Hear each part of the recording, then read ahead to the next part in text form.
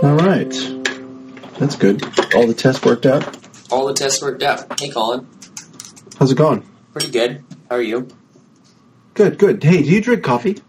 I don't drink coffee. Oh, all right. If you were to drink coffee, I mean, like, you've had it before? I've had coffee-flavored things, but I've never had coffee. Oh. All right. So then how do you know you don't like it? From the coffee-flavored things. Mm-hmm. What's a coffee-flavored thing, though? Let's just be clear here. Like, did you have a Werther's Original or something? Because that's not coffee, just so you know. Right. Like coffee cake ice cream and coffee-flavored ice cream and coffee. Coffee cake isn't coffee. Coffee cake is like what you eat with coffee. It's not. No. Coffee. To be clear, there's a coffee-flavored coffee cake. There might be, but it's anything coffee flavored is not. Like coffee ice cream isn't. It has a vague resemblance to what one would be dreaming about if they were having coffee, but it's nowhere. It's not even close. So, do you drink coffee? Yeah. Like yep, every day, or 3 or 4 cups a day, or? No, I'm not too crazy. I used to drink more. I think partially laziness has made it so I don't have as much coffee, which is good. It's a good thing. I have roughly 8 to 10 ounces a day in a single travel mug, and it's partially because I used to make it when Kyle and I were in the same office in a co-working spot. We used to make coffee at 3 o'clock also, so we'd make coffee in the morning, and then we'd also make coffee at 3 o'clock or so for everybody. And since I'm not in the co-working spot as often, or in any co-working spot as often, I don't have any coffee in the afternoon. So I make 8 ounces in the morning. I use a pour over. I have a Chemex, which is a glass cylinder of sorts that you pour hot water over coffee grounds into. I do what's called a 4-minute pour. So it probably takes me, if I start the boiling water, it probably takes me 15 to 20 minutes to make the 8-ounce coffee that I have in the morning. So it's not something that happens quickly. You don't just hit a button and you get coffee, and you don't just hit a button and get 30 ounces of coffee like some people have, like with a big coffee pot. So I think that keeps me, I have good coffee. Like I'm now, would you go, assuming you had the time, would you do like the full roasting and the whole setup? Because I know some people, they're in their, post acquisition, they've bought the full setup of, they spend half their day making coffee. Yeah. No, I probably would never get to that point. So as an example, when you're why I say that, when you're making this Chemex coffee, a lot of people put the Chemex on a scale, and then they add the coffee to a very particular weight, and then they add the right amount of water to a particular weight. I've done all the math, and I know exactly how much grounds I should use for the amount of water that I use and so forth, but it's still it's an inexact science in my particular thing. Like I guarantee you, I'm a few ounces off every morning, and a few grams of coffee every morning. Partially because when I go to Wegmans to get my coffee, since I don't even grind it myself, which I could, but I don't. The grind is different at Wegmans than it is at the other grocery store that I go to. And so even that alone right there would change all the grams and everything. So I'm not like a purist by any means. But I do know that I like the coffee that I make way better than using a Keurig or anything it is like 10,000 times better than a Keurig as far as if you like what coffee tastes like, But again, I'm not a purist. I don't need to crack my own. I don't need to roast my own. I don't need to even grind my own, to be honest with you. Even though I could, I don't. someday I think I might get a manual grinder just because I think it's fun. And I think that supposedly because I grind it when I grind it at the grocery store, it lasts me almost a week and a half, and I think that's a little bit long.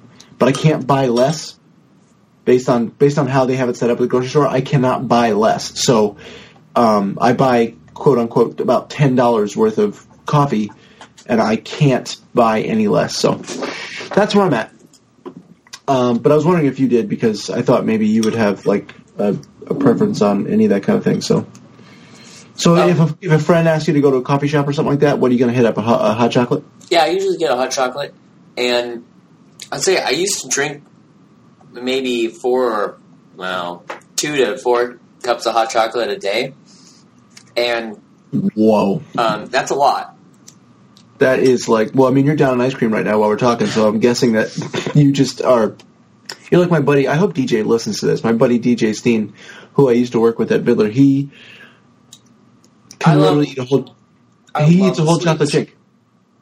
Well, we would go to an Italian restaurant. We went to an Italian restaurant in Vegas. Now, just so you know, I think he eats normal food at some point, but I've never seen him eat normal food, I don't think. And I worked with him for 5 or 6 years, and I never saw him eat what would be called normal food. Never once.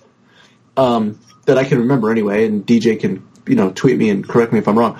But we went to a pretty upscale Italian restaurant in Vegas one time. We were at a conference together. We walk in, I get, who knows what I get, cacio e pepe or something, I don't know what I got. And he gets a full chocolate cake.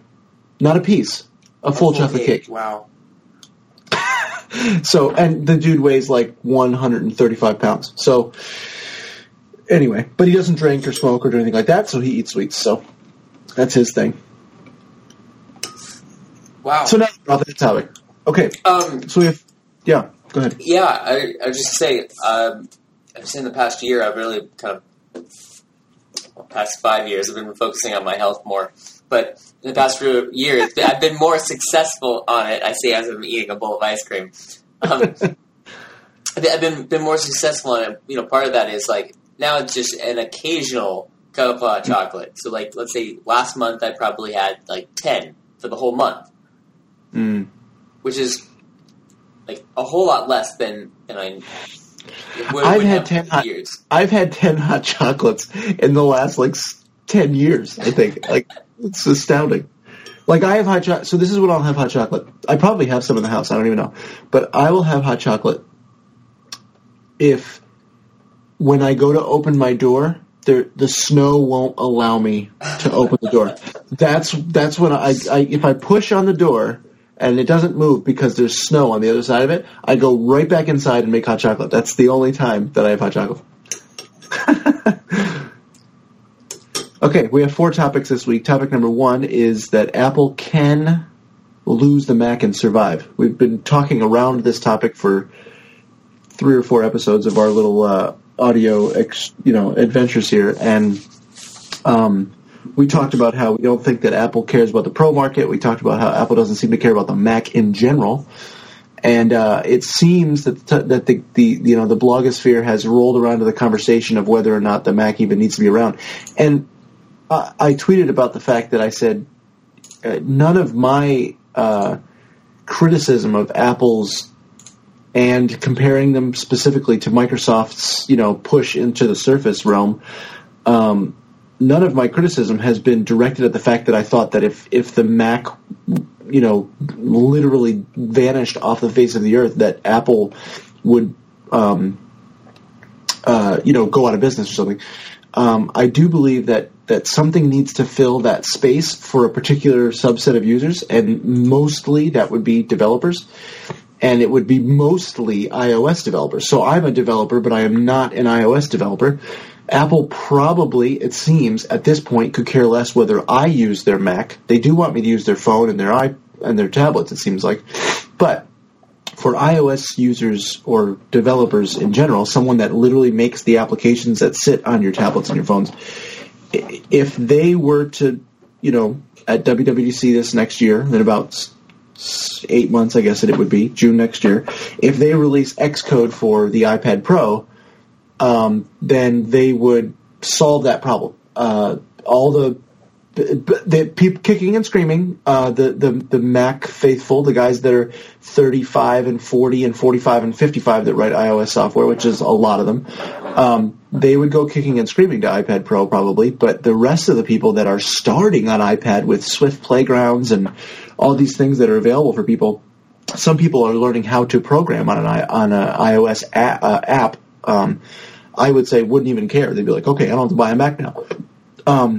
So if they give you a way to develop an iOS application on a tablet like the iPad Pro, then the Mac could literally disappear, and it would mean very little to the bottom line of Apple. And to be honest with you, their headspace would be able to be free, clear up, maybe to even innovate a little bit more on the tablet side.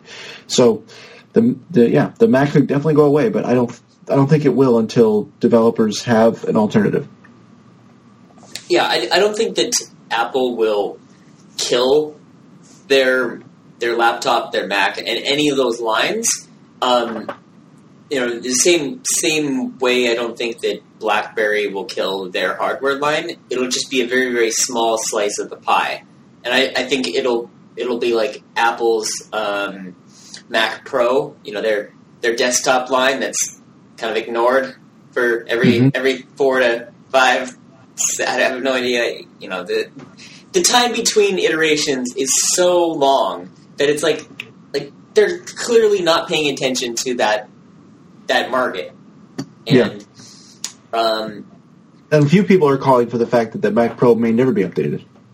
And I feel like it will probably get to that. They'll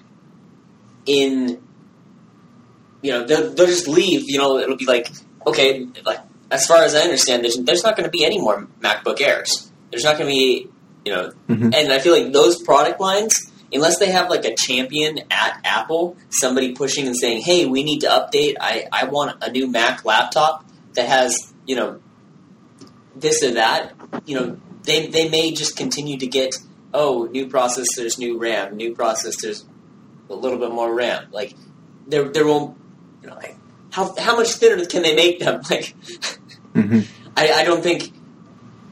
I mean, I think that there are still people at Apple that care about, like, Mac hardware and Mac, like, Apple computer. There's still people left over from the Apple computer days, but I feel like the people there that care about are not the majority and are not the people leading the way right now. And so, I don't know. I would love to see, like, some of the hardware people that, like, go make up a Mac version of Dell and just execute really, really well on hardware. Well, one could say that the Surface, given a few more years, could get to the point where, so I went to Best Buy, like we said on the last episode, I think it was the night before we recorded, I went to Best Buy, and I used the Surface Book that had come out prior to the latest one. So I have not seen the latest one yet, but the form factor has not changed.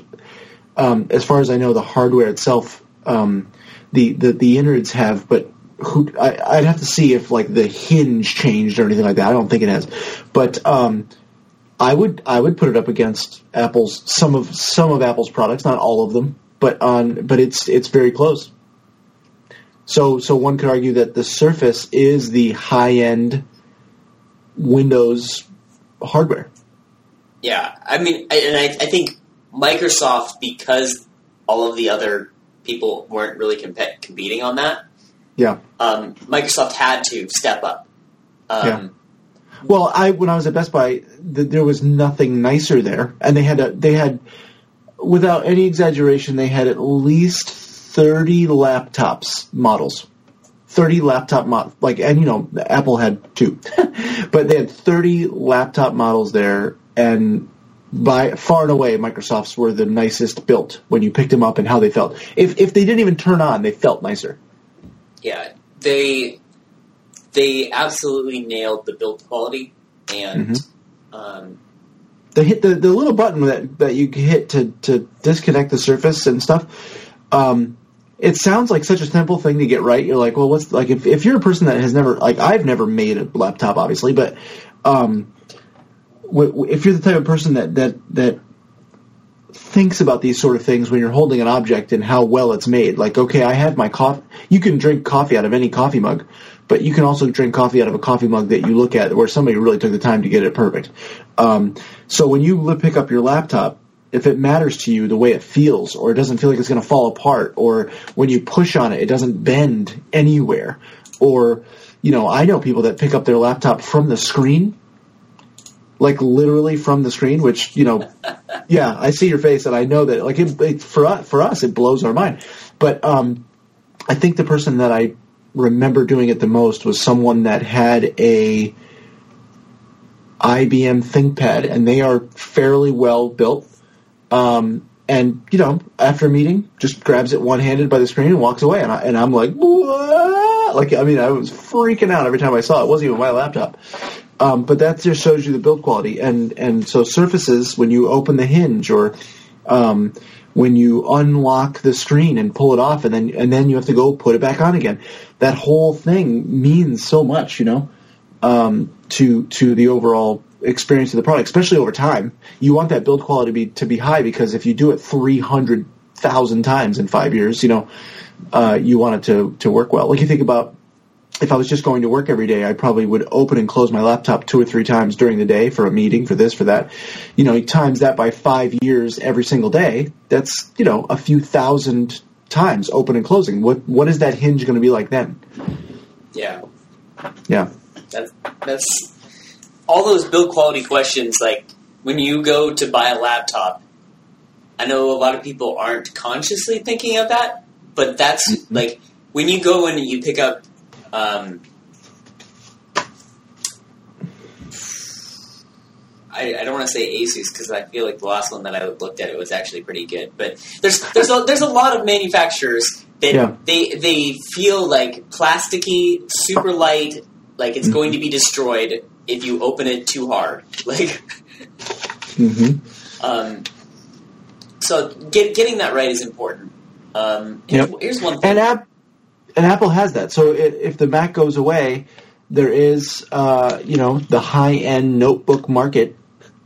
There's only going to be one left, really. If you absolutely think, for some reason, that you can't work on a mobile platform like iOS, because that's the other thing, too. That whole decision to say all of our products run Windows 10, and Apple's saying we have 2 different operating systems. If they were to get rid of the Mac, they'd be getting rid of an operating system. So the differences aren't subtle when it comes to Mac OS and iOS. So, but with Windows, you can buy any kind of form factor you want and run the same software. What if Apple decided to make a subsidiary, Apple Computer, and spin it out and run it independently? Does that sound like anything Apple would ever do in a million years? I feel like, maybe Johnny Ives retires and they're like, okay, well, none of us here really care about Mac. And then I feel like maybe there'd still be some people left, and they'd be like, could we have a few $1 billion and spin out and become Apple Computer again? And, just have that exclusive license for the, OS X and be the official hardware partner for Apple as far as computers go. And then let me Apple put it this way. I would say don't it. hold your breath for something like that. I think if Johnny Ive retires, he will, if it was his doing that the car project even started, and there's a pretty good chance that the car project did start with him because he collects Aston Martins and who knows what else, that if he were to leave Apple, which is inevitable, it's going to happen, the stock will fall, and he would, if he's going to do anything, I would, on his own, like if it was something that he doesn't just, randomly design something for a charity, which he's done, tons of times, I would say that he would probably design a car somewhere. But I don't think he's going to design a Mac again. I think if you look at what he's done to the MacBook in 10 years, he was done 10 years ago. Yes, they've made it thinner. Yes, they've made it lighter. Yes, they've, definitely shaved off some things, as far as ports and whatnot goes, but not. But I mean, my MacBook has looked the same since I bought it. Since I bought my very first notebook from them many moons ago. So he was done designing the iPhone, and he was done designing the MacBook 10 years ago.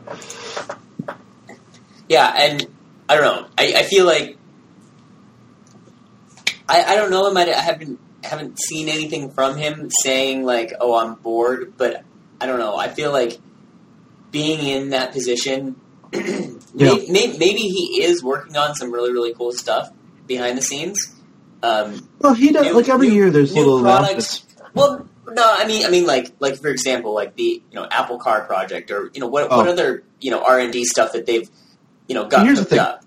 They spent. You can back into the math looking at their thing that they spent a few billion on this car project, regardless. 1,000 people, all over it. Even if it never sees the light of day, whatever they came up with, the 19,000 ideas that they had, he was still having fun doing them. That's the other thing too, is that people, releasing a product is immensely gratifying and probably a fair percentage of the fun of, especially if it's well received. But the work, if you're in this kind of stuff, if you do this kind of stuff that these guys do, the work is the fun part. And so, he got to spend a couple $2 billion on designing a car, and I'm sure he was integral in it. And so, regardless if it ever shows the light of day, for the last few years, he's been literally he's been the monopoly guy. You know what I mean? Like, imagine spending billions and having 1,000 smart people working with you. Like, they did hire. I think the Apple Car group was somewhere around a little over 1,000 people.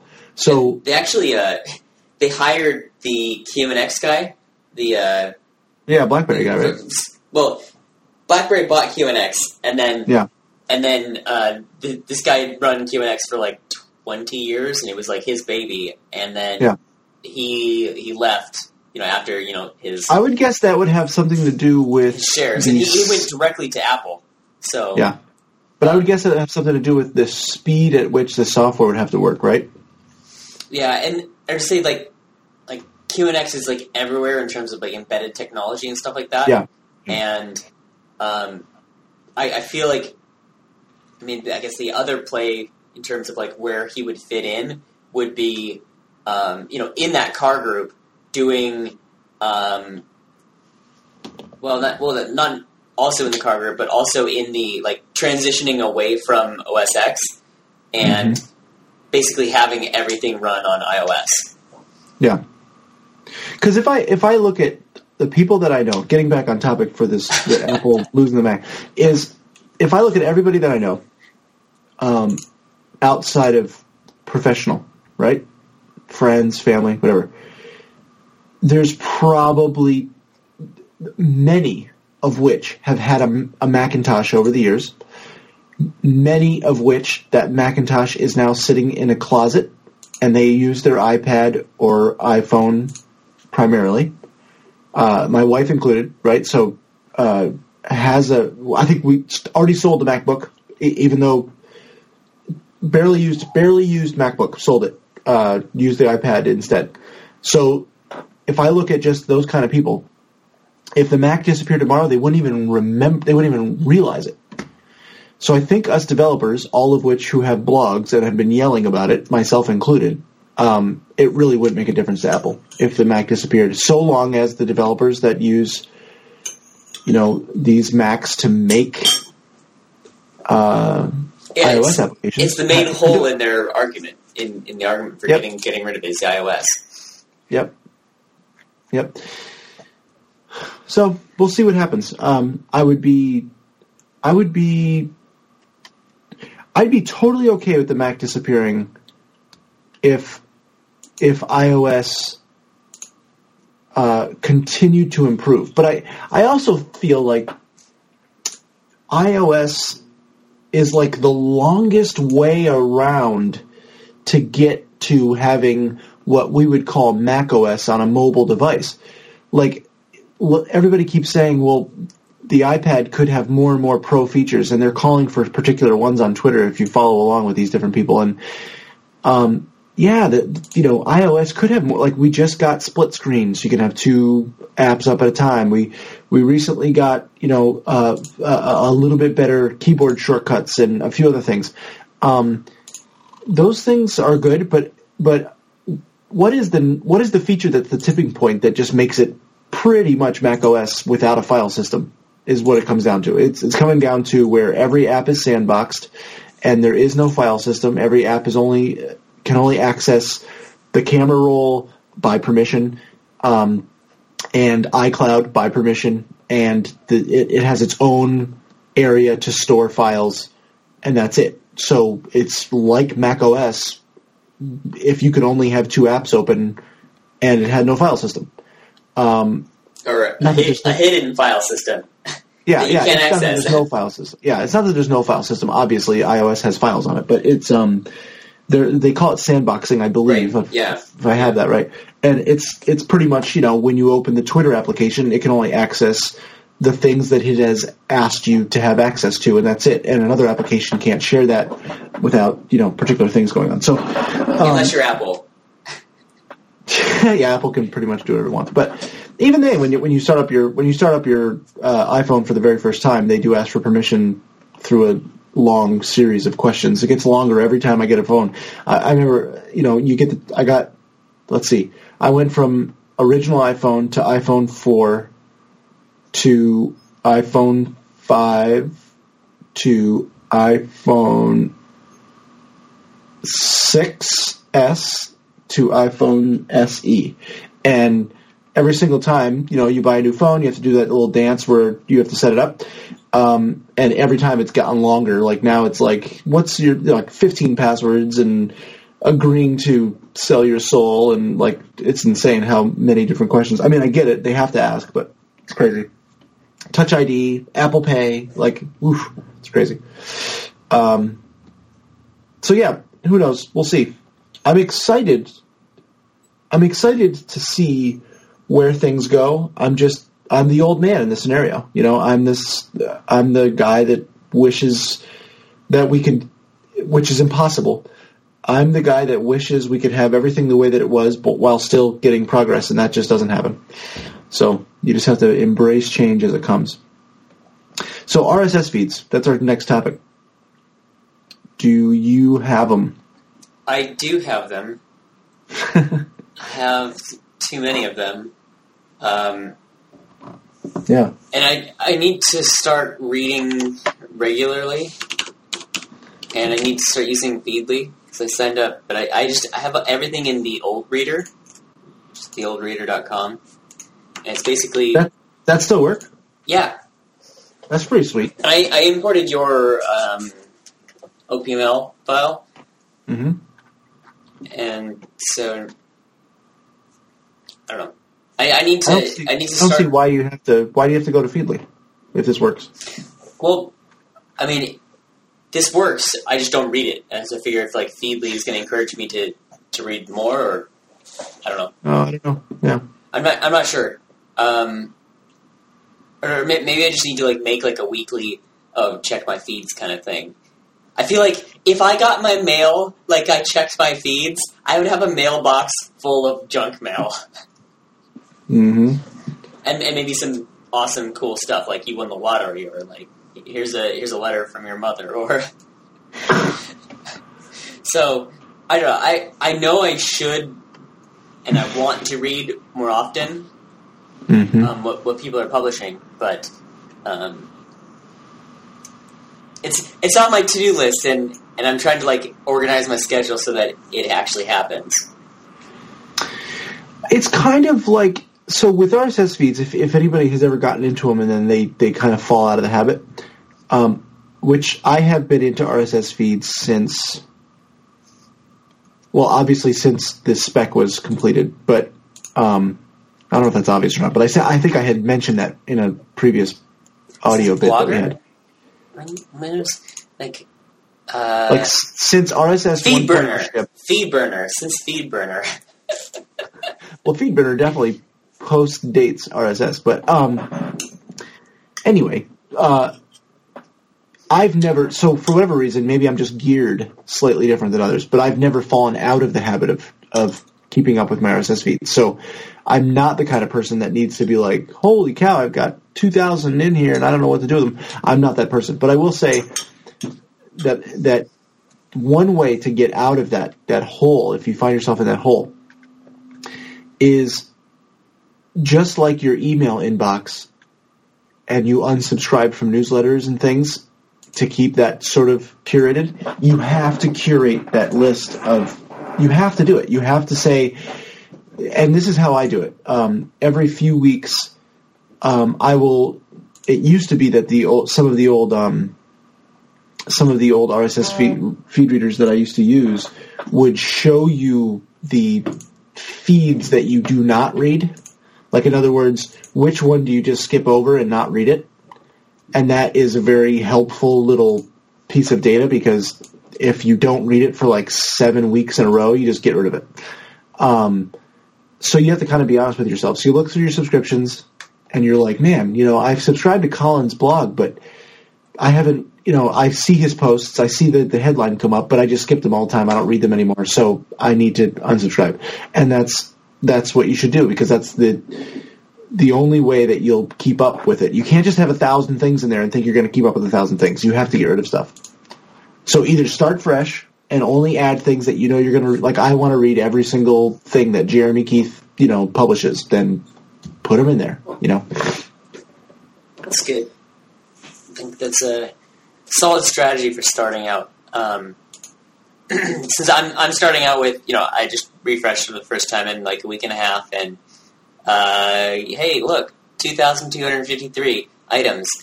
Well, okay, yeah, I know I'm not going to read all of those, and I know some of these I need to unsubscribe, and so then I just get what I actually am going to read. Yeah. So maybe for next week, a little bit of follow-up will be, where have you settled with the number of subscriptions that you have?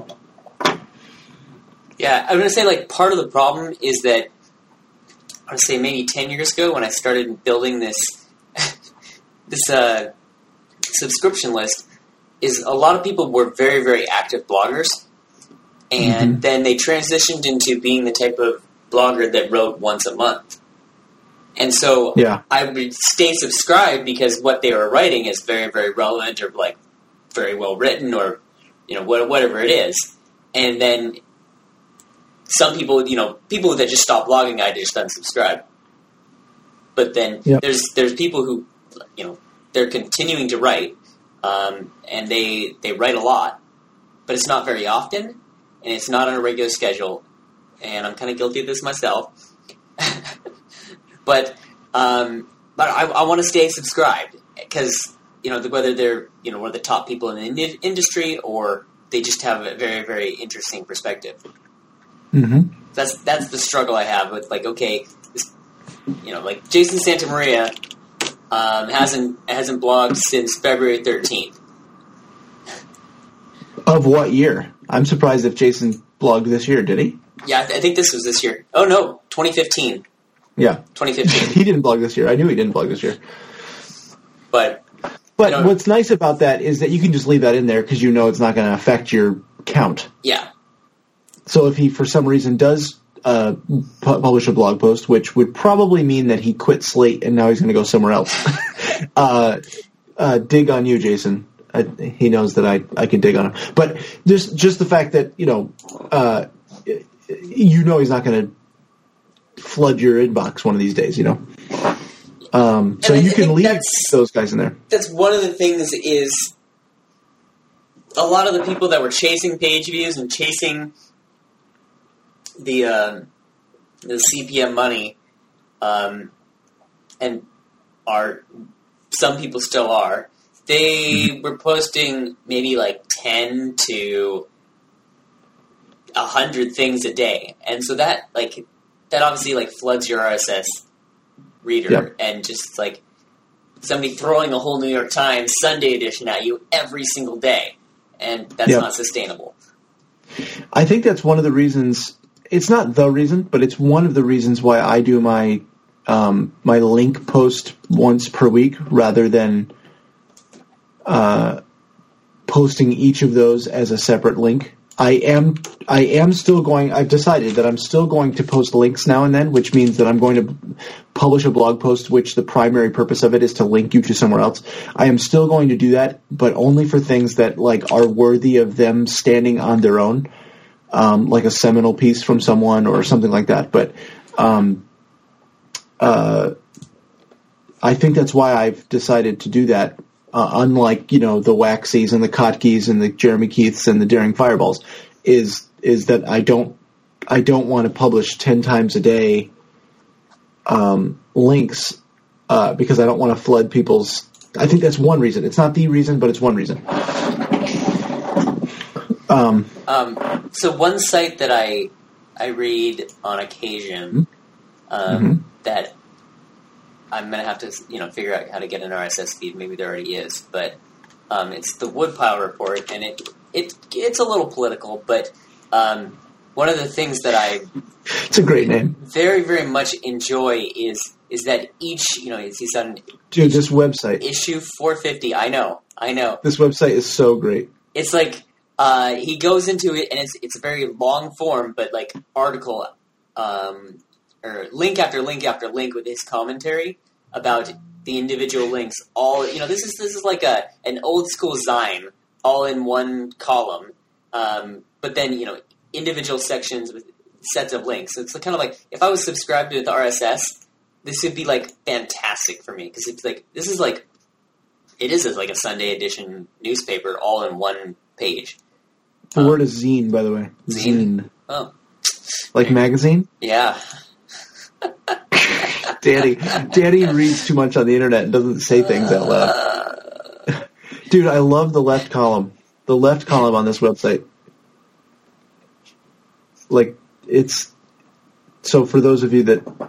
We may actually have a link in this post. Like, we don't usually have a link, By the way, just so everybody knows, and I don't even think we've said this aloud to each other, but this is us kind of practicing if we were ever to do a proper podcast. I have an audio bit section on my site that just allows me a way to get audio out. Plain and simple. I don't care if it was birds chirping, or me and Danny talking. On my site, they're on the same level.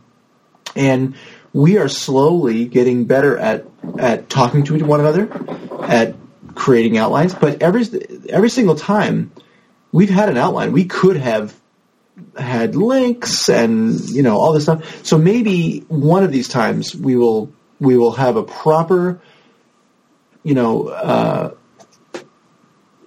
what would you call it? Show notes. We will have proper show notes with like links and everything. Maybe we will because it's not like we don't have them. We share an outline back and forth together, and I think that maybe we'll have something like that. But for those of you that are listening to this still, which by the way, there are people that listen to this. My stats show that definitely people are visiting these blog posts, so we appreciate you listening. But the Woodpile Report, which I've not read any of the words on here, so I can't speak to whatever. So, this is Danny's fault if you see anything you don't like. But the left column is like the privacy policy set in like an 8-point Verdana font. And then there is like description of how to disable cookies. So here's an example. Like in that policy, it says, this is third paragraph. The Woodpile Report is from the Hermetic School of Websites. There's no advertising, no partnerships, logins, pop-ups, subscriptions, print version, discus, feedback section, tip jar, or shop. There's no trackers, cookies, LSOs, analytics, or widgets. Posted links are cleansed of superfluous identifiers. Like this is the point of view of the author. And I'm gonna say like my favorite part of this, aside from like getting links and things that I wouldn't normally see, is usually interspersed within this whole report are these like photos from the 1930s or 1940s or 1950s or earlier, and for example, is there any permalinks on this thing? There's one. It's 1936 Iowa, and it's his little description says a peanuts and popcorn wagon appears unoccupied without equipment. It goes on describing, what's in this photo. And it's just like, a photo from 1936. And it's kind of interesting, like, little tidbits there. So there's no RSS feed, though? I don't think so. Like, there's nothing. If you look at the numbers on the top, it says like which report it is. He's on number 449. You can kind of see like the format. So I might be able to like build one out of if this then that. Yeah. Wild. This is wild. I have to dig. I'll dig into this more. Yeah, it's definitely on that Sunday news edition or Sunday newspaper edition where there's a ton of stuff there. And, you may or may not agree with any of it, but I think it's fascinating in terms of a website. So the HTML is even better than the website. If you look at the HTML of the website, there is a JavaScript that has CSS in it that's commented out. All of the JavaScript is commented out, pretty much. But look at...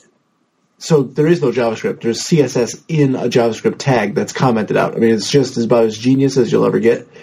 But if you look at the background image source for the body and where it is, it's like in the HP administrator document folder. I mean, and he may very well be like running this on his own like private server. No, this is a joke. This is a joke. This has to be a joke. The view source on his own website is a joke.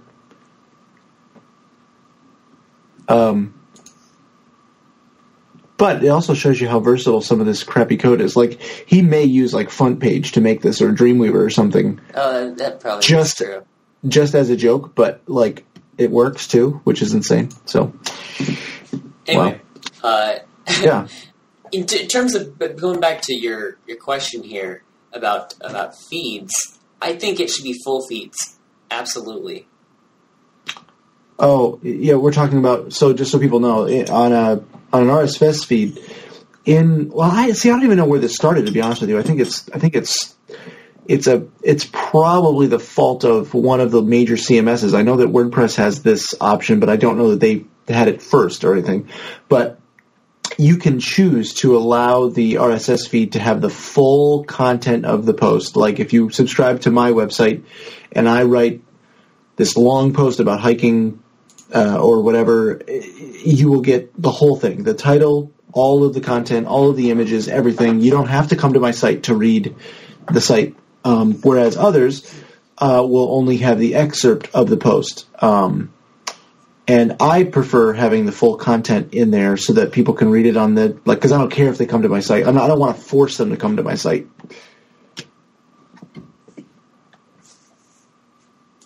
So that's what we're talking about right now. Yep. I just think that if you're going to provide a feed, and I think you should provide a full feed. Mm-hmm. I think if you're going to, publish content in some form, I think it's fine to include advertisements within your feed or whatever have you. But let me read how I want to read it, and let me read it in full rather than having to click to your website and you're letting me download at the very least just the text already. Some of the text. So just let me read it in text format because I want to read it in text format.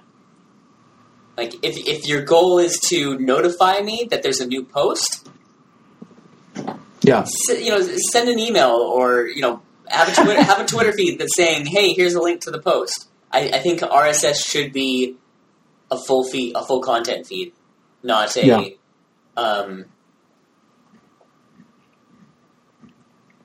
I don't think RSS should be a newswire service that says breaking news. Here's the story. Yeah, go pick up a newspaper for the full story. It certainly could be used for that. I'm saying that if I'm subscribed to somebody's blog, I prefer to have the full thing in there and read it in my feed reader And I will say that 9 times out of 10, besides Daring Fireball, because he hasn't updated his website in a long time, which I hear is coming soon, a responsive, Daring Fireball with nice fonts and a readable font is coming soon, but I can't read his website on its own, so I subscribe to his website, and it looks nicer and feedly than it does on his website. He still uses 8-point Verdana or 9-point Verdana or something like that. But most people, I go to their website to read the blog post if it's longer than like 2 or 3 paragraphs. So if I start reading the top or 2 or 3 paragraphs, I end up going to it anyway. But I do prefer it. But there are some use cases for sure that you could use RSS to even just syndicate the title. You might just syndicate a title because there's a use for that. Like if you want to build a list of, like let's say you wanted to build a dashboard or a portal of sorts where there was lots of information to view. You can imagine, that Google homepage thing called iGoogle back in the day, or Yahoo's homepage where you could say, I want my sports over here and my financial news over on this side. And when you clicked, it didn't show you that post. It just went to that website. That's generally still all powered by RSS, by the way, but that only in that case the headline and the link to it is needed enough to get somebody to go click there. So there are 100% uses for this. I'm saying for my personal preference, if I'm subscribed to a website, I would like to have the full post there. Yeah, I mean, in terms of like the technology, absolutely. I think it can be used, and is and should be used in many different forms. But in terms of like subscribing to websites and reading in this context that we're talking about, absolutely full feed. Yeah. Yep. So Jeremy Keith's RSS link. So there's, I had written this down just to point it out. I don't know if Jeremy listens to, I don't think he listens to this, but if he does listen to this particular episode, he does a thing called what is now called DF for Daring Fireball style links. And what that is where when you click on the headline, you don't go to his website, you go to the site that he's talking about. So if you're subscribed to Daring Fireball, the vast majority of Daring Fireball's posts are links to other websites with commentary from John Gruber regarding the whatever topic he's talking about. So when you click through and you say, okay, I agree with John or disagree with John, let me go read the rest of the piece, he may quote a little piece, it goes directly to that website. That's what's called DF style links. You probably have seen it on Waxy, you've seen it on a few others. But there was no way, so John Gruber, the guy that runs Daring Fireball, he puts a star, I think, on the bottom of those kinds of posts in the RSS feed only, so that when you are looking at it on the RSS feed, if for some reason you want to link to John's site or go to John's site, you click on that star and it goes right to his URL, not the site that he's talking about. Right. So there's no moving the permalink. Right. So the permalink is now for links only, the permalink is on the star and not on the headline like it's typical. So it's a little bit of a, there's WordPress plugins that do this for WordPress so that if you do this, it would work that way. Jeremy Keith did not have that, so there was no way for me to link to Jeremy easily without literally going to his website, adactio.com, and finding the link post that I was trying to find and then, putting that into my content management system. So I tweeted him the other day and said, could you please add a link to your links post? And now he has. So that's why I wanted to say thank you to Jeremy for putting that in there. And I think that anybody, if you're listening to this and have your own blog, if you're doing those DF style links, add a little, some people do the £, some people do some kind of emoji or something, but you could just add a little something to the bottom of the post on the RSS feeds, in general, to link back to your site. And if you don't know what I'm talking about, go subscribe to Daring Fireball or to Jeremy Keith's website now, and you'll see the difference. Speaking of RSS and using it just for the excerpts and stuff, just take a look at this URL while we're here. I started to put together a scraper for our local newspaper. So essentially what you're looking at is because they don't have RSS feeds, it literally scrapes everything on that site and then puts them in these little boxes. These boxes are scrollable, so you have like a business box or whatever. But if you click on the link, it will actually load that article, kind of. It doesn't work as well right now because I think they may have changed how their HTML works. Whenever you build a scraper, you're destined to fail pretty quick because the scraper is going to... If their HTML changes even just one iota, then your scraper breaks. But you get the point. It's a lot more readable on that website than it is on theirs, believe me. So we used to use that at Coalwork, at our old co-working spot. Everybody used to just have this as their homepage so they can keep up with the local news, but never pay for a paywall and be able to actually read it. So it was pretty cool. Okay, so then I had this other one little thing with Feedly, but I'm just going to leave it out of this. It was just a bug that I keep asking for them to fix, and they have not fixed, with automatically embedding images on. So as an example, if Jeremy Keith, I'll talk about it. Why not? Jeremy Keith, if he links to a YouTube video and says, "Hey, this is a cool YouTube video," Feedly automatically throws the YouTube video in the quote unquote content of the post. It doesn't do it every time. It's a little bit hit or miss. But generally, if you've ever been on Twitter and you see somebody link to something and it has like a little image next to it, like says like, "Oh, go look at this thing," that's done by Twitter. They didn't do that. Feedly's doing something very similar, and I wanted to be able to turn it off, and I've been asking them for probably 3 months. I'm a paying customer. I've been asking them for 3 months. Can I just please turn it off? I don't care that you have it if other people like it, but I would just like somebody to turn it off. Be nice. Yeah, but you don't know that yet until you get in there and start mucking about with it. Okay, so topic number 3 is about, which is, right on par with Apple and RSS feeds, is shopping for clothes. It seems like a natural progression in this conversation. I see you're wearing a nice looks like a little cardigan there or something. I'm not sure exactly what you got going on. I mean, first of all, you have a collared shirt on. I mean, you're Sundayed right out here. Yeah, I have 11 o'clock church, and I got home. I took somebody home, so it took a little bit longer. So I had a bowl of ice cream for lunch, and and here I am. So, but I don't know, clothes has been kind of like I don't want to say like that I don't like shopping for clothes. I actually do like shopping for clothes, but there are a lot of challenges in it, and the more that the more that when I try to like find something that fits, that works for me, like the more I realize like, okay, the best solution is the most expensive solution. And it'd be fantastic if somebody like put some sort of technology solution to this. Mm-hmm.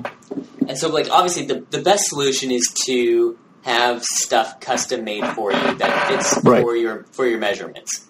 And whether it's a suit or t-shirts or pants or whatever you're wearing, the best solution to look the best for the best fitting clothes is to have it custom made. Mm-hmm. And then one step down is to get something that's close and then have it tailored.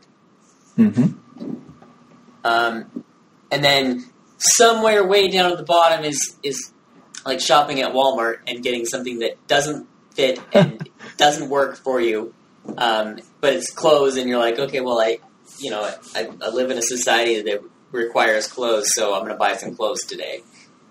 Could you imagine if you were like, Prince Danny, and you had literally everything was custom made for you? Like you've never had a piece of clothing off the shelf in your entire life, and your jeans were made specifically for your legs. Like that would be insane. Yeah, I mean, I think at some point what people do is like, they want to have everything custom made for themselves, so they have their own line of clothes. Yeah.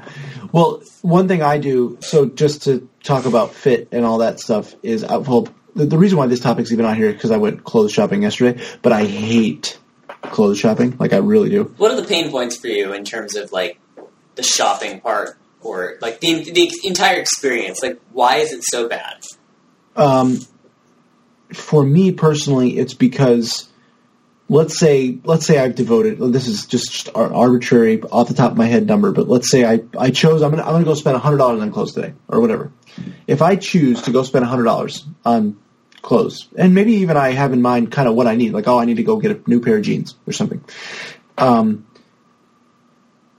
wish somebody just told me what to buy, right? Like, hey, this is what would look good, or this is what would last the longest, or whatever.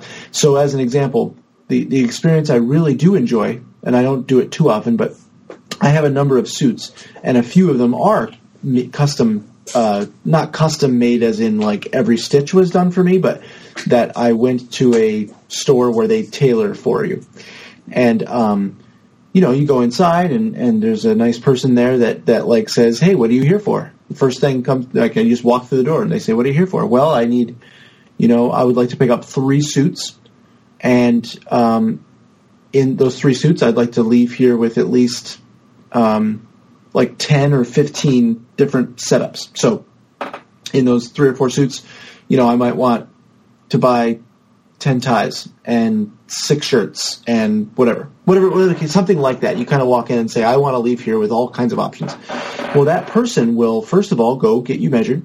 Everything's measured, figure everything out.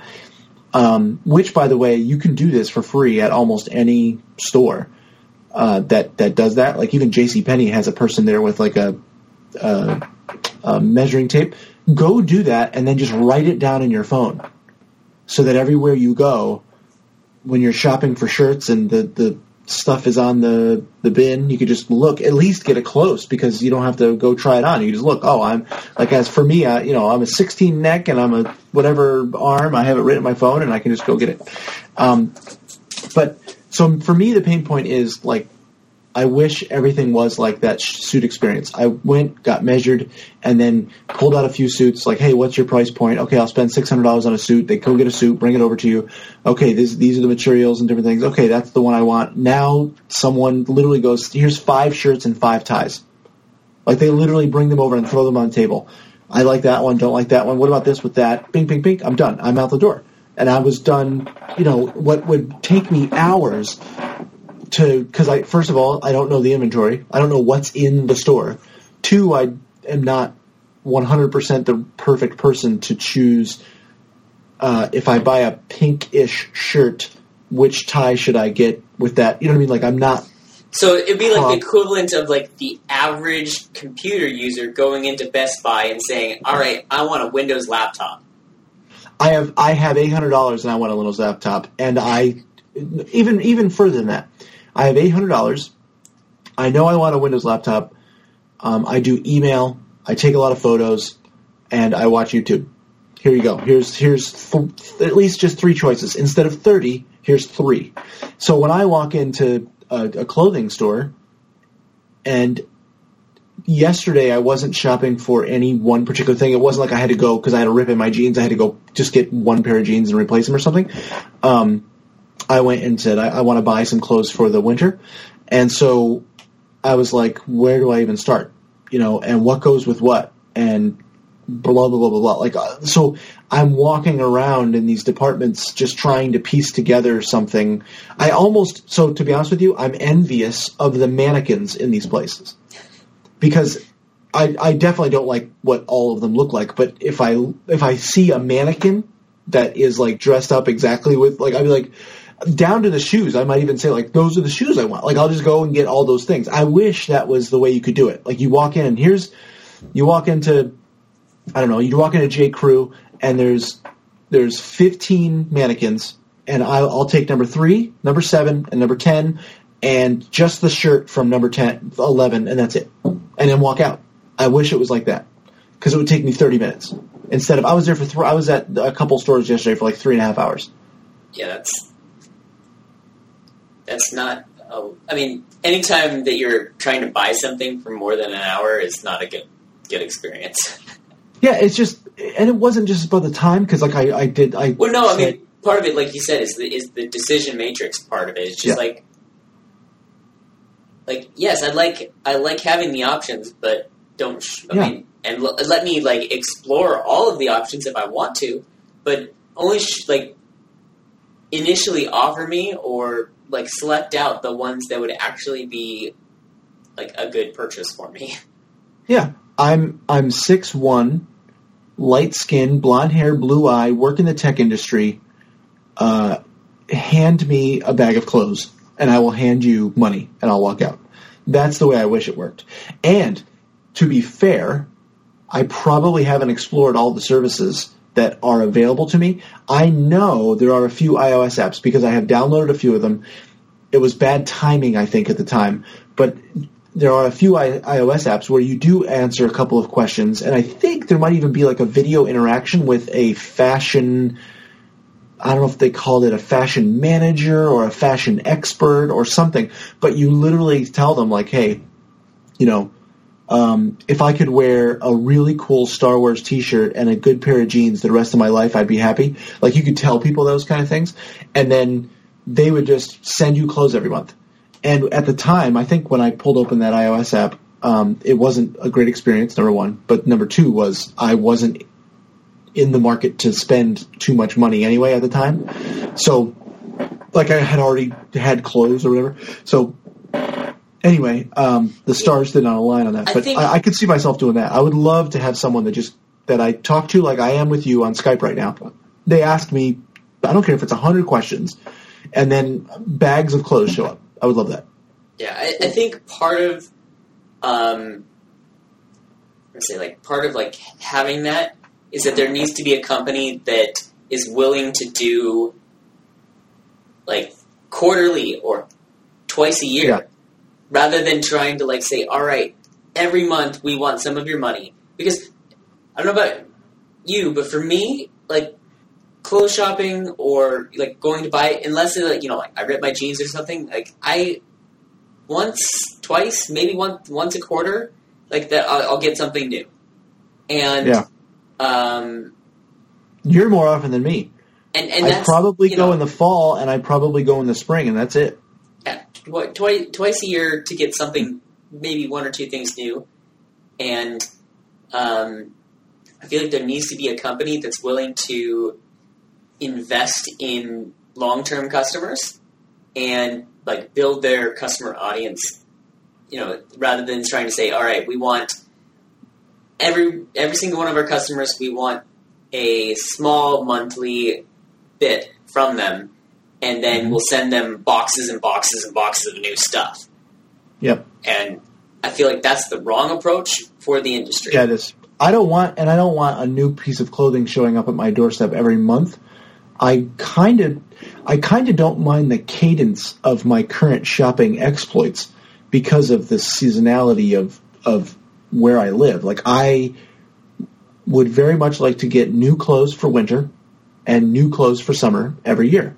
I wouldn't mind that. I would, besides a few pieces here and there, I would throw out everything I have every, at the end of summer, just whatever's wore out and disgusting, throw it out, get new the next year. I pretty much do that as it is. Like, obviously my socks and underwear and stuff, that same kind of thing. You just throw it all out, But yeah, it's interesting. And I also don't shop by price, but I do when I'm shopping that way that I did yesterday. So, I'll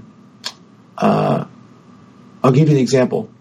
If I just look around a store, I don't care what prices are. I just want to get what I want and I leave. And I obviously don't.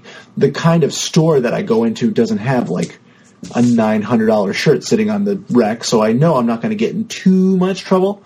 But yesterday, because I think I picked a $46 shirt. It was probably on sale too. I picked a $46 shirt off the rack, tried it on, didn't quite, whatever. Walked over, it didn't quite fit the way I wanted it. It didn't quite hang on me the way I wanted it to. So I walked over and tried to find another one, and right next to it was a completely different one.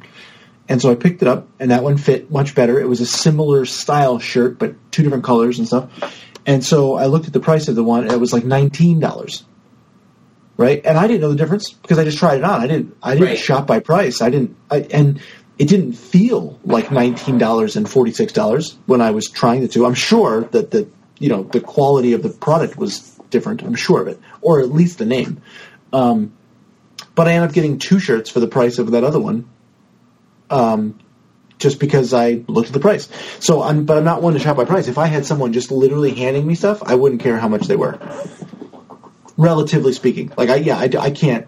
I'm not independently wealthy where I can afford somebody to say, here's a $100 T-shirt or something, But the difference between me spending $150 or $500 isn't too big of a deal to me.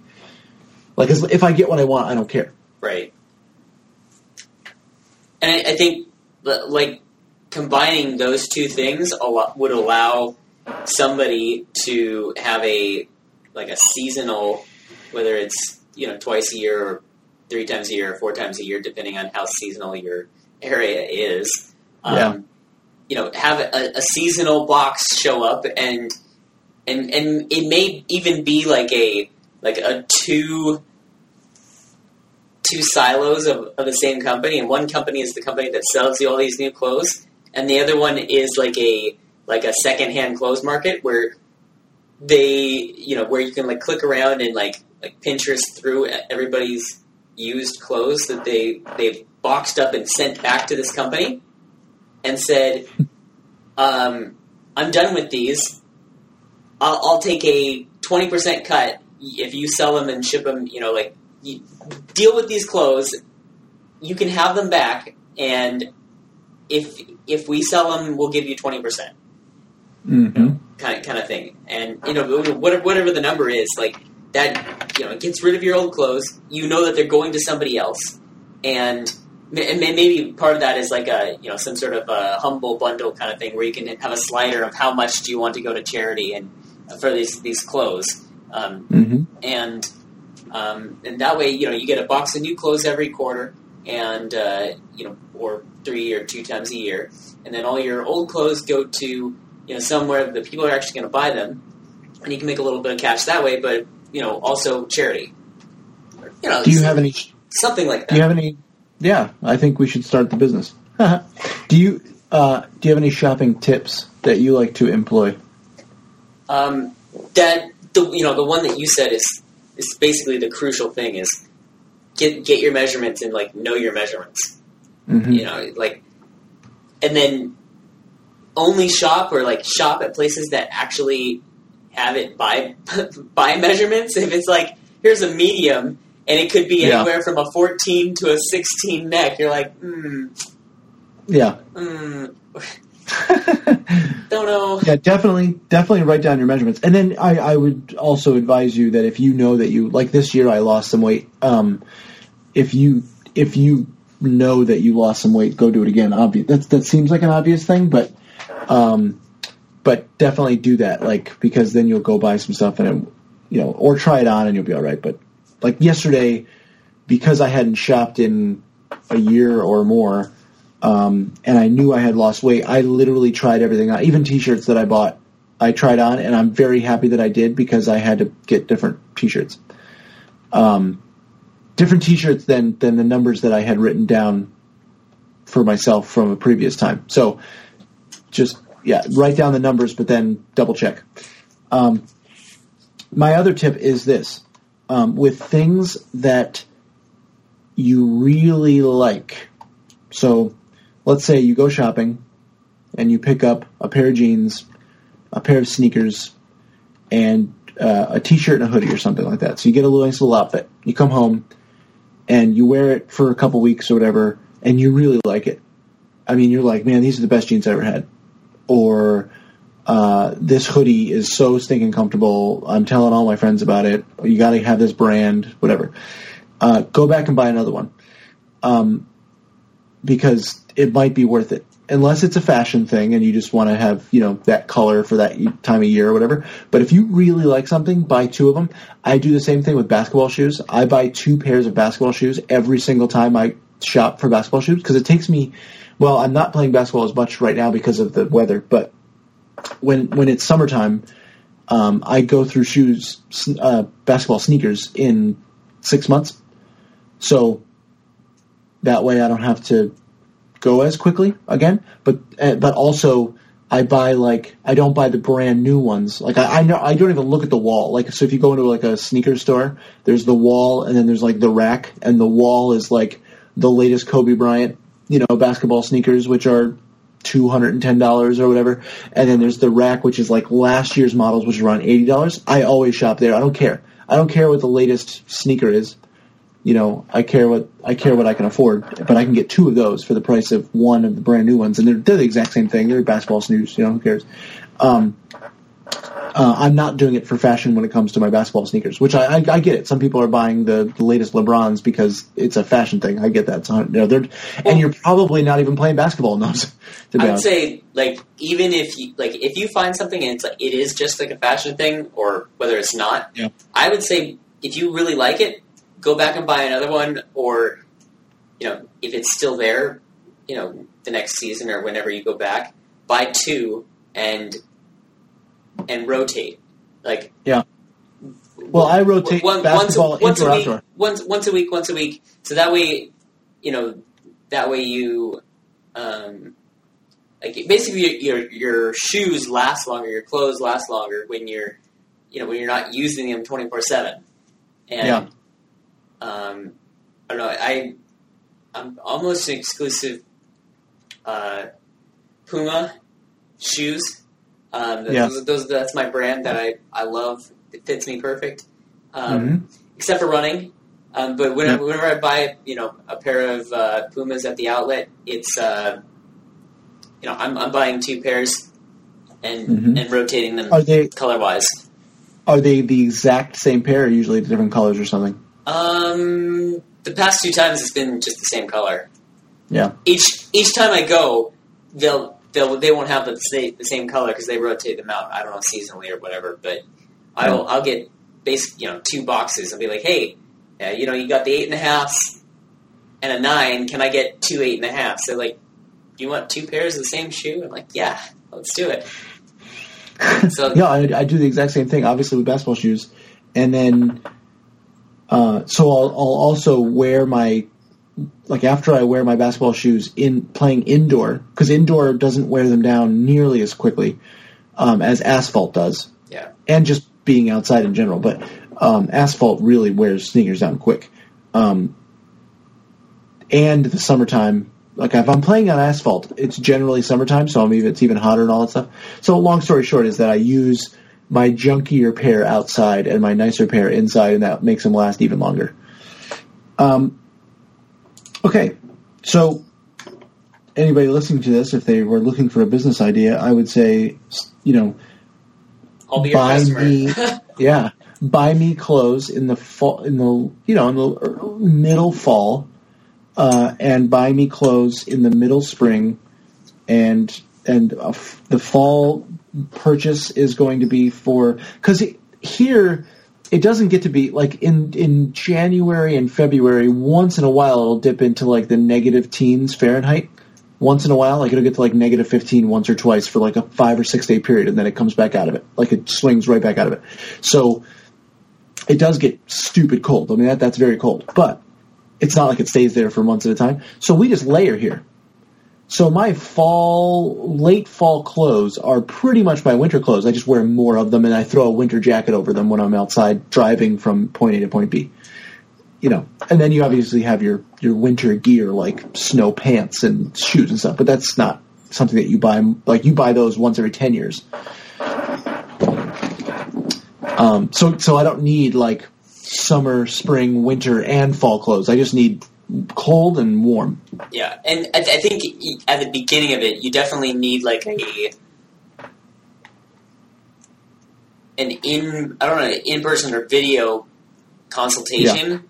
Yeah. I don't think questions cut it. I think somebody has to see you, like in motion. I don't. Well, maybe a picture would do, but like nobody has like an up-to-date picture of themselves. Like I think you have to do like an in-person or video consultation and just like, hey, this is me right now. This is my body type. This is this is what I wear normally, but whether you want to step up your fashion game or like you said, you just want to wear a Star Wars T-shirt and a pair of jeans, which is what I wear sometimes.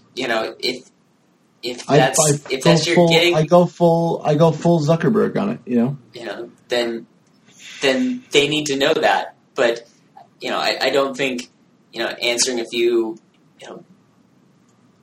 radio button questions is gonna cut it. No, not at all. So yeah, it was frustrating, but at least I'm done now. Like I feel like I might need. So here's the other thing, though. I went to the store and they gave me, like, because of the amount of money that I spent there, they gave you like money to use again there, and I'm just like, ugh, like now I have to go back, like in a certain amount of time. Like they gave me $80 to use. Like I can't not use it. I got to go back and use it. So I'll go back. I'll go back and buy. Maybe if I like anything that I got, I'll use that $80 to purchase another set of it. But okay, last topic is and this is one that you threw on top of the pile at the end of the day here is or just prior to recording is let me pull it up here. Stranger Things. You wanted to talk about how people are seemingly that people are into period pieces a lot more again. I don't know if this is just me paying more attention, and I think that might be what it is. Period pieces have always been popular, mm-hmm. And obviously, like I've only been alive for almost 30 years now, but a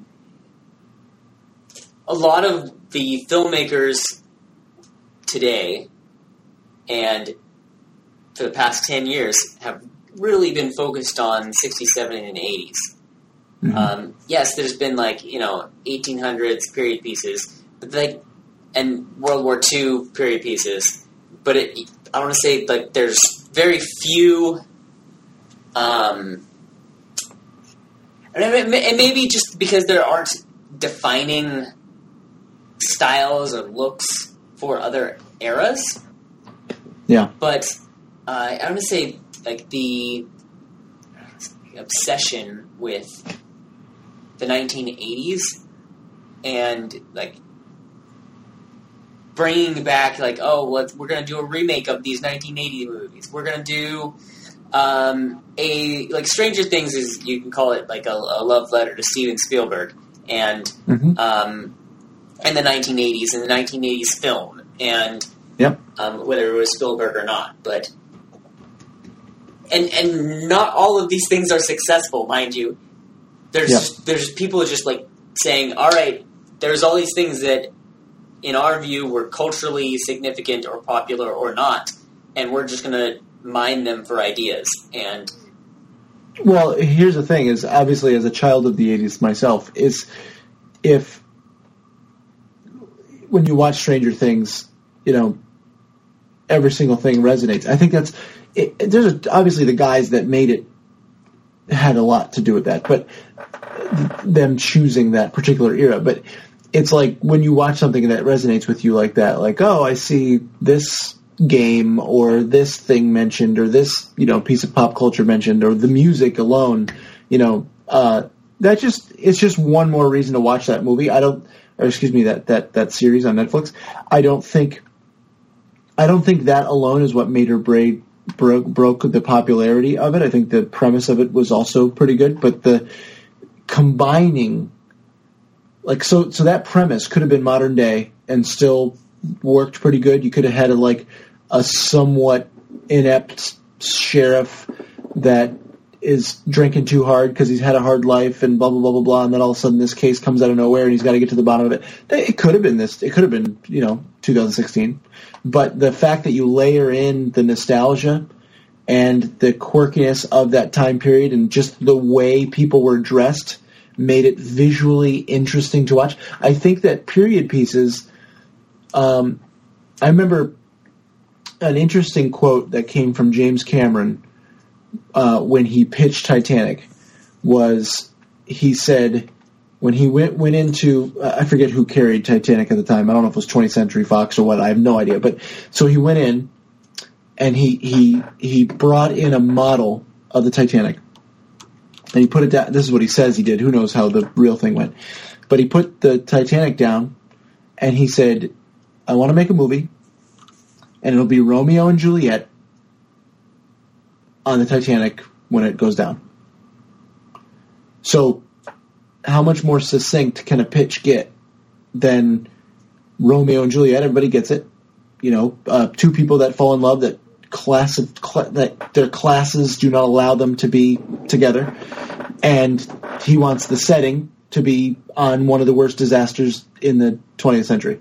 So, with this movie, if you said, "I want this girl named 11 that has these powers to." These kids are blah, blah, blah, blah, and the sheriff, the whole thing I just said about Stranger Things, and if you have seen it, then you know what I'm talking about.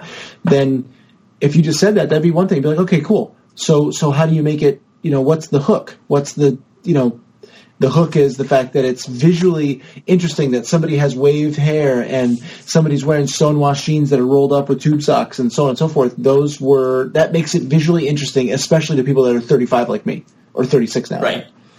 And I think... So for me, I feel like people go and continue to go back to, 60s, 70s, and 80s because because of the audience and like, hey, we can mine their childhood and basically selling nostalgia. But I feel like part of that is okay. There is a ton of culturally, visually interesting things that you can work with. And I don't know that that's true about today. Mm-hmm. And I feel like maybe we're in a period of time where people won't make period pieces for. Well, the 2000s, there was a few things in the 2000s.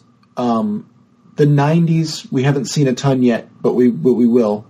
We did see a couple things. I think last year an Oscar was given away to a story about the beginning of the Ice Cube's thing. Yeah, NWA. Yeah, thank you. I think there was an Oscar given away for a movie about that. And I think we're going to see a lot more 90s movies. And late 90s gets into like the Eminems of the world and Jay-Z and so forth. So, I think there's probably going to be something there. I think the only time that you can see when something was truly like a shift is when you look back at it. You can't see it when we're too close to it. Well, I mean, like, for example, like, even when I was growing up in, like, the, middle school, high school, like, late 90s, early 2000s, people were already making fun of the 80s and, like, talking about, like, it had a distinct... And there was, multiple distinct visual styles and music, and I grew up listening to an 80s radio station. Like, there isn't a hits from the 2000s radio station. There probably is if you have like a satellite dish or something. Well, that's probably true, but I mean, like, it's so not. I feel like I can't identify, and maybe it's because I'm too close to it, like you said. Yeah. But there's definitely things we're going to make fun of. Think about this. We're definitely going to make fun of Twitter not too long from now.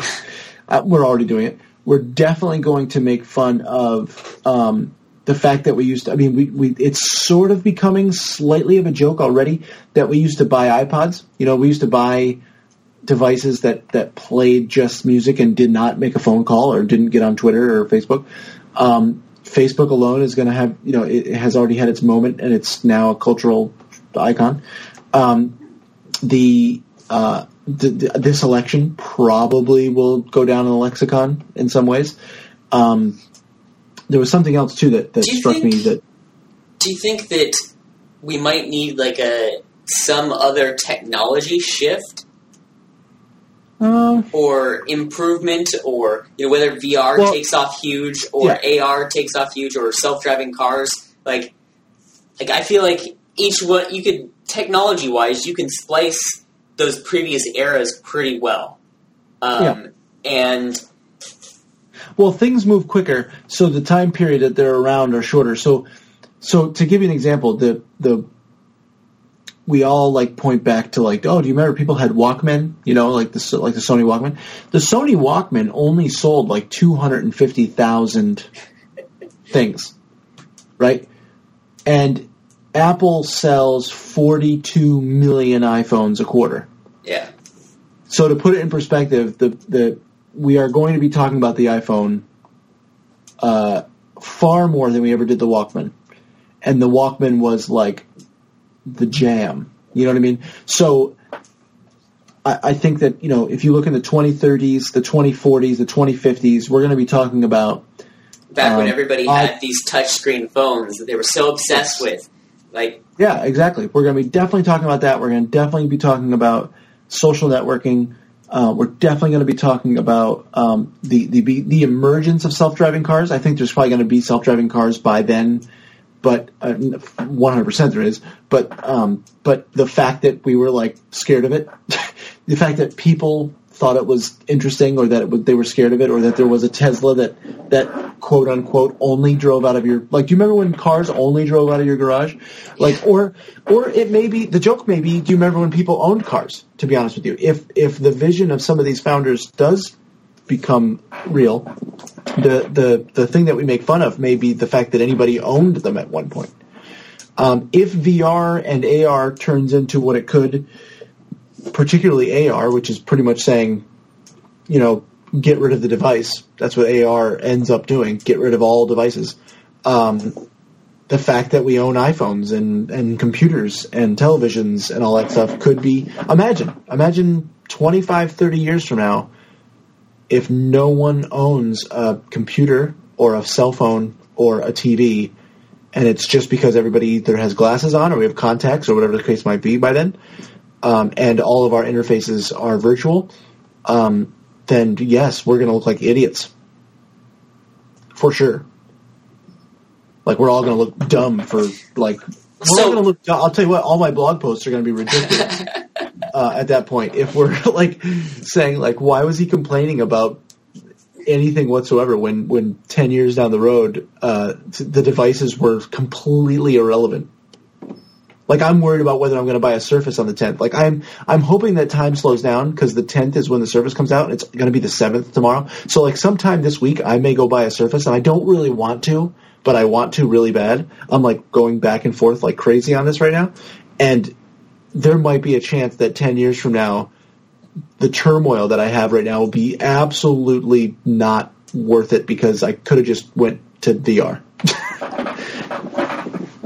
So yeah, and men will be on Mars. Men and women will be on Mars, either dead or alive, but they will be there. They'll be dead or alive on Mars by that point, because they're not coming back. The first couple trips, they're not coming back, and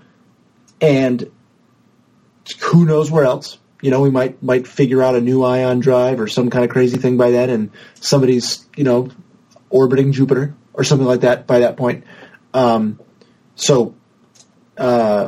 Yeah, we're going to be making fun of a lot. That's what I'm saying. Like, don't even worry about it. Like, I think we're 6 years out of the 2000s. Part of it, I don't know, for me is like, and it may require that technology shift before the 2000s. Or, I don't want to say like this, the touchscreen era, we can call it, like the touchscreen era versus like Go phones or whatever. You know, but like basically there's like the cell phone era and then the touchscreen era. And I feel like in terms of visual style, like modern, like present day stuff is not visually interesting or as visually interesting as what's come before. Mm-hmm. And it might take that technology shift to like say, oh, hey, like, now everything is done, all the clothes we wear, everything we do is all chrome now. And so suddenly everybody, you know, wearing these dumb cloth-based organics is absolutely fascinating. Why would anybody want to wear these things? Exactly. I mean, like you said, like, have no idea where where technology will take things, and it does move very, very fast. I'm excited. I hope I live. There's a few things that I hope I live to see. Obviously, I can get hit by a bus tomorrow, but I'm talking about like just longevity-wise. I hope I live to see like not only somebody standing on Mars, but like I really hope that they get over this crap of like sending 1 megapixel freaking black and white cameras everywhere up there. Like, let's start seeing full res HD whatever. Like, let's start sending some real cameras up into space too. I would prefer that. Like, even the stuff of Pluto that came back, which is extraordinary photos of Pluto.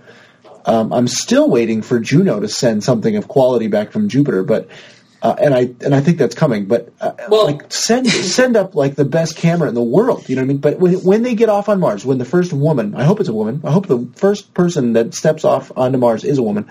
But if it is, I want it to be in HD. I want it to be like as if it was like spend $1 billion if you have to, just make it in HD. Yeah, it's I don't know. I understand why like the camera is like, oh, hey, we have like an extra 10 kilos. Let's throw in a camera, because like the main goal for the Juno and other missions is not the camera. Like, hey, it's nice to get a pretty picture, but that's not their mission. And that's pretty pictures are what people then don't mind letting their taxes go to that. Yeah, but I do think that we're at that point where we can do both. Like we can, absolutely should be sending the best cameras, the best video, the whole thing. There's no reason not to now. For projects designed today, we should be using today's technology, not. And I understand that this stuff that's getting launched or was launched, that just reached Jupiter was designed 10 or 15 or 20 years ago, and that's fine. Like, but I think everything going forward should absolutely, in HD, highest quality, the best we can do. We should be doing, and because of that, technology speeding up. It's one of the things that I'm very, very excited about, like getting the launch cadence and having rockets go up regularly will just boost how fast, I think one of the satellite providers that's on, they're on all of the launch providers, but they're talking about not making basically long-term satellites. They're talking about basically replaceable satellites. Oh, well, we want to replace these satellites once every 2 or 3 years, rather than having we're going to have this satellite in the air for 30. Yeah. That's pretty awesome. And also to your point of worrying about every gram that's on one of these, missions to Saturn or something, at some point, if the cost comes down so much where both, Bezos's crew and Musk's crew can bring stuff to space and attach it there before you go off to Saturn, then it won't really matter. You can put a 1 million pound camera on it if you wanted to, because once it's all in space, it doesn't matter. Yeah, and then the cost of the launch will be so little that you'll be like, oh well, we'll just do this in 5 parts, or we'll launch this. And we'll launch 5 satellites that go to Jupiter, and each one will have a specific mission. And it won't cost. It'll cost less than we'll be doing one today. So I don't know. I'm very, very excited about the future of people's robots and people in space. So yeah. Yeah. Okay. Good chat this week. Absolutely. What is your feature of the week? Do you have one? I don't really. I'm gonna say it's the thing that I've been enjoying or liking the most is Twitter's notification systems. Just basically Twitter itself but like the at reply and the direct message, being able to do that just straight from the tweet box. Mm-hmm. You don't. Sure, you're using the person's handle. You can have multiple handles, and if you want to send somebody a direct message, you just put a D in front of it. Like, it's. I'm gonna be sad when Twitter's gone. So that's funny that you just said that, because I have a blog post that's being published tomorrow morning at 8:30 a.m. on cdaboo.com. Tomorrow is my... Wait, let's see. Yeah, tomorrow is my 10th Twitterversary, and so I'll have a blog post going up about being on Twitter for 10 years. And at the end of it, I'll be like, yeah, I did say, I'm sad that Twitter, because Twitter's going to die. It's going to die. But I'm sad about it. Okay, my feature, I have two really quick ones. I have hide others on the Mac. If you don't use this, I'm sure Windows has something, I don't know what they call it, but I'm sure they have something like this. But let's say that I have like 9 windows open of different applications. I can select the menu for the application and then go to hide others, which I think is Command-Shift-H, and it will literally minimize. It doesn't minimize. There's a little difference in Mac where you can hide an application, not minimize it, where I can hide all the other apps and only have that one. So if I really want to get something done in a spreadsheet, or my browser window, or this Skype chat that I have with Danny going here, I can just hit hide others and everything else goes away. And then I can bring them all back if I want, but I can hit hide others. I'm sure Windows has something. I just don't know what it's called. What is it called on Windows? Do you know? I don't know. I know that the feature exists somewhere, because it's like the default behavior when you're switching apps is like, for example, if I go to Vivaldi and I just open it up and I'm close to having a full screen, it'll just auto select that and deselect everything else. I don't know why it does that. I have to I'm still learning this new Windows 10 thing here, but. Well, what do you mean by? So what do you mean? So explain it to me. So Vivaldi's not open. You've got Skype and a note taker open, or a browser or something, and then you open up Vivaldi, and then what happens? I'm trying to get it to do it. Because with hide others, what it does is literally all the other application windows except for the one that you selected is like they're gone. The application doesn't quit. It's not closed. Right. It's just they're all gone. I'm gonna have to look at the Windows settings, but there's some Windows behavior where if you're switching to a application window, it will bring that application window to the front and either hide or minimize everything else. Yeah. So but it doesn't full screen the app, right? No, it's just like grabs that window. Yeah. I'm gonna have to look into see how I can tie that to a command key, because I do love that feature, hide all others, hide others on OS 10. So. Yeah. The other one is also I don't know. I don't remember seeing this in other versions of Mac OS, but it might be. Did I mention this last time? Where if I drag a window, it catches the other side of a window. So if I have Simple Note open. Simple Note is an application that I use to take notes. Another blog post coming this week on cdaboo.com. I wrote about how I use Simple Note. But if I drag the window, if I'm moving the window from the right side of my screen to the left, and Skype is behind it, it will stop at the edge of Skype unless I continue to drag, and then it brings it over it. So they kind of snap to each other's sides. It's very subtle. It's not something that would be annoying whatsoever. And if I continue to drag, it goes right over it. But it's kind of like if you're on a skateboard and you switch between two, like a concrete and a pavement or something. There's just enough little,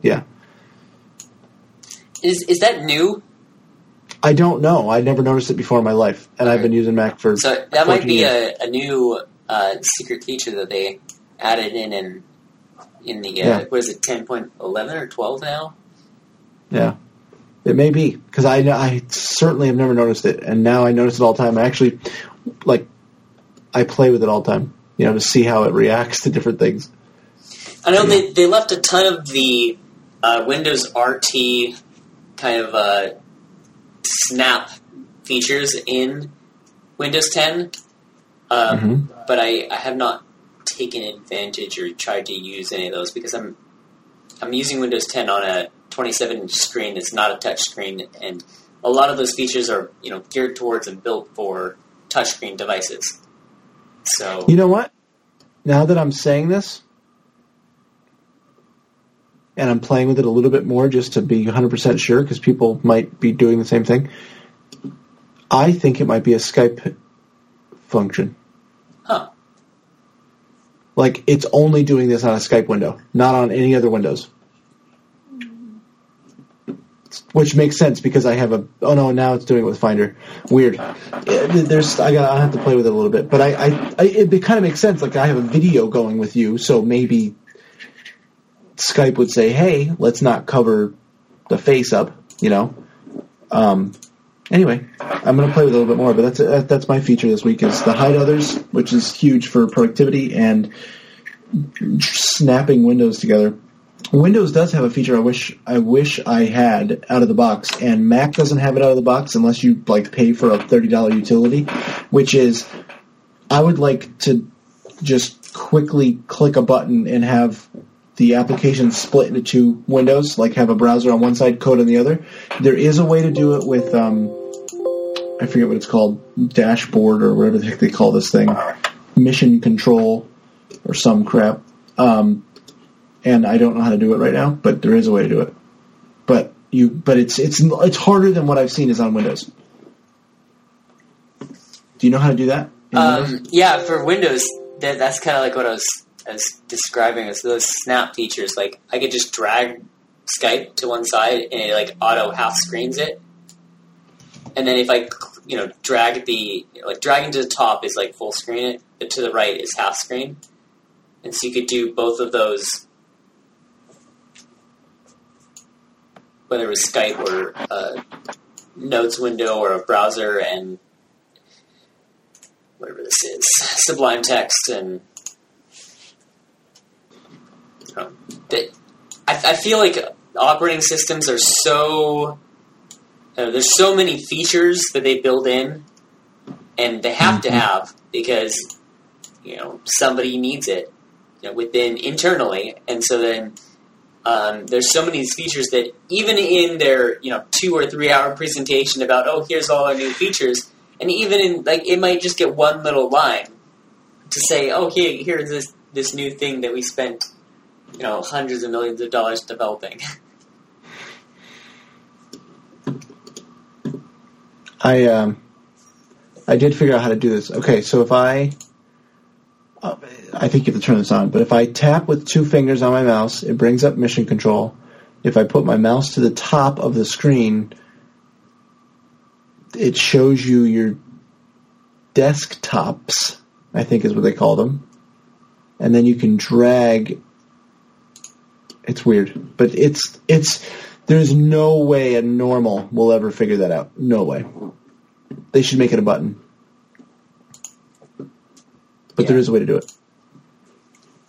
Well, it's been a good chat, man. I think we actually hit our stride on this episode, to be honest with you. If I look back at the episode, I'm going to listen to it again, but I think we kind of, we hit our stride. Yep. It was a solid conversation here. And I will have to catch you another time.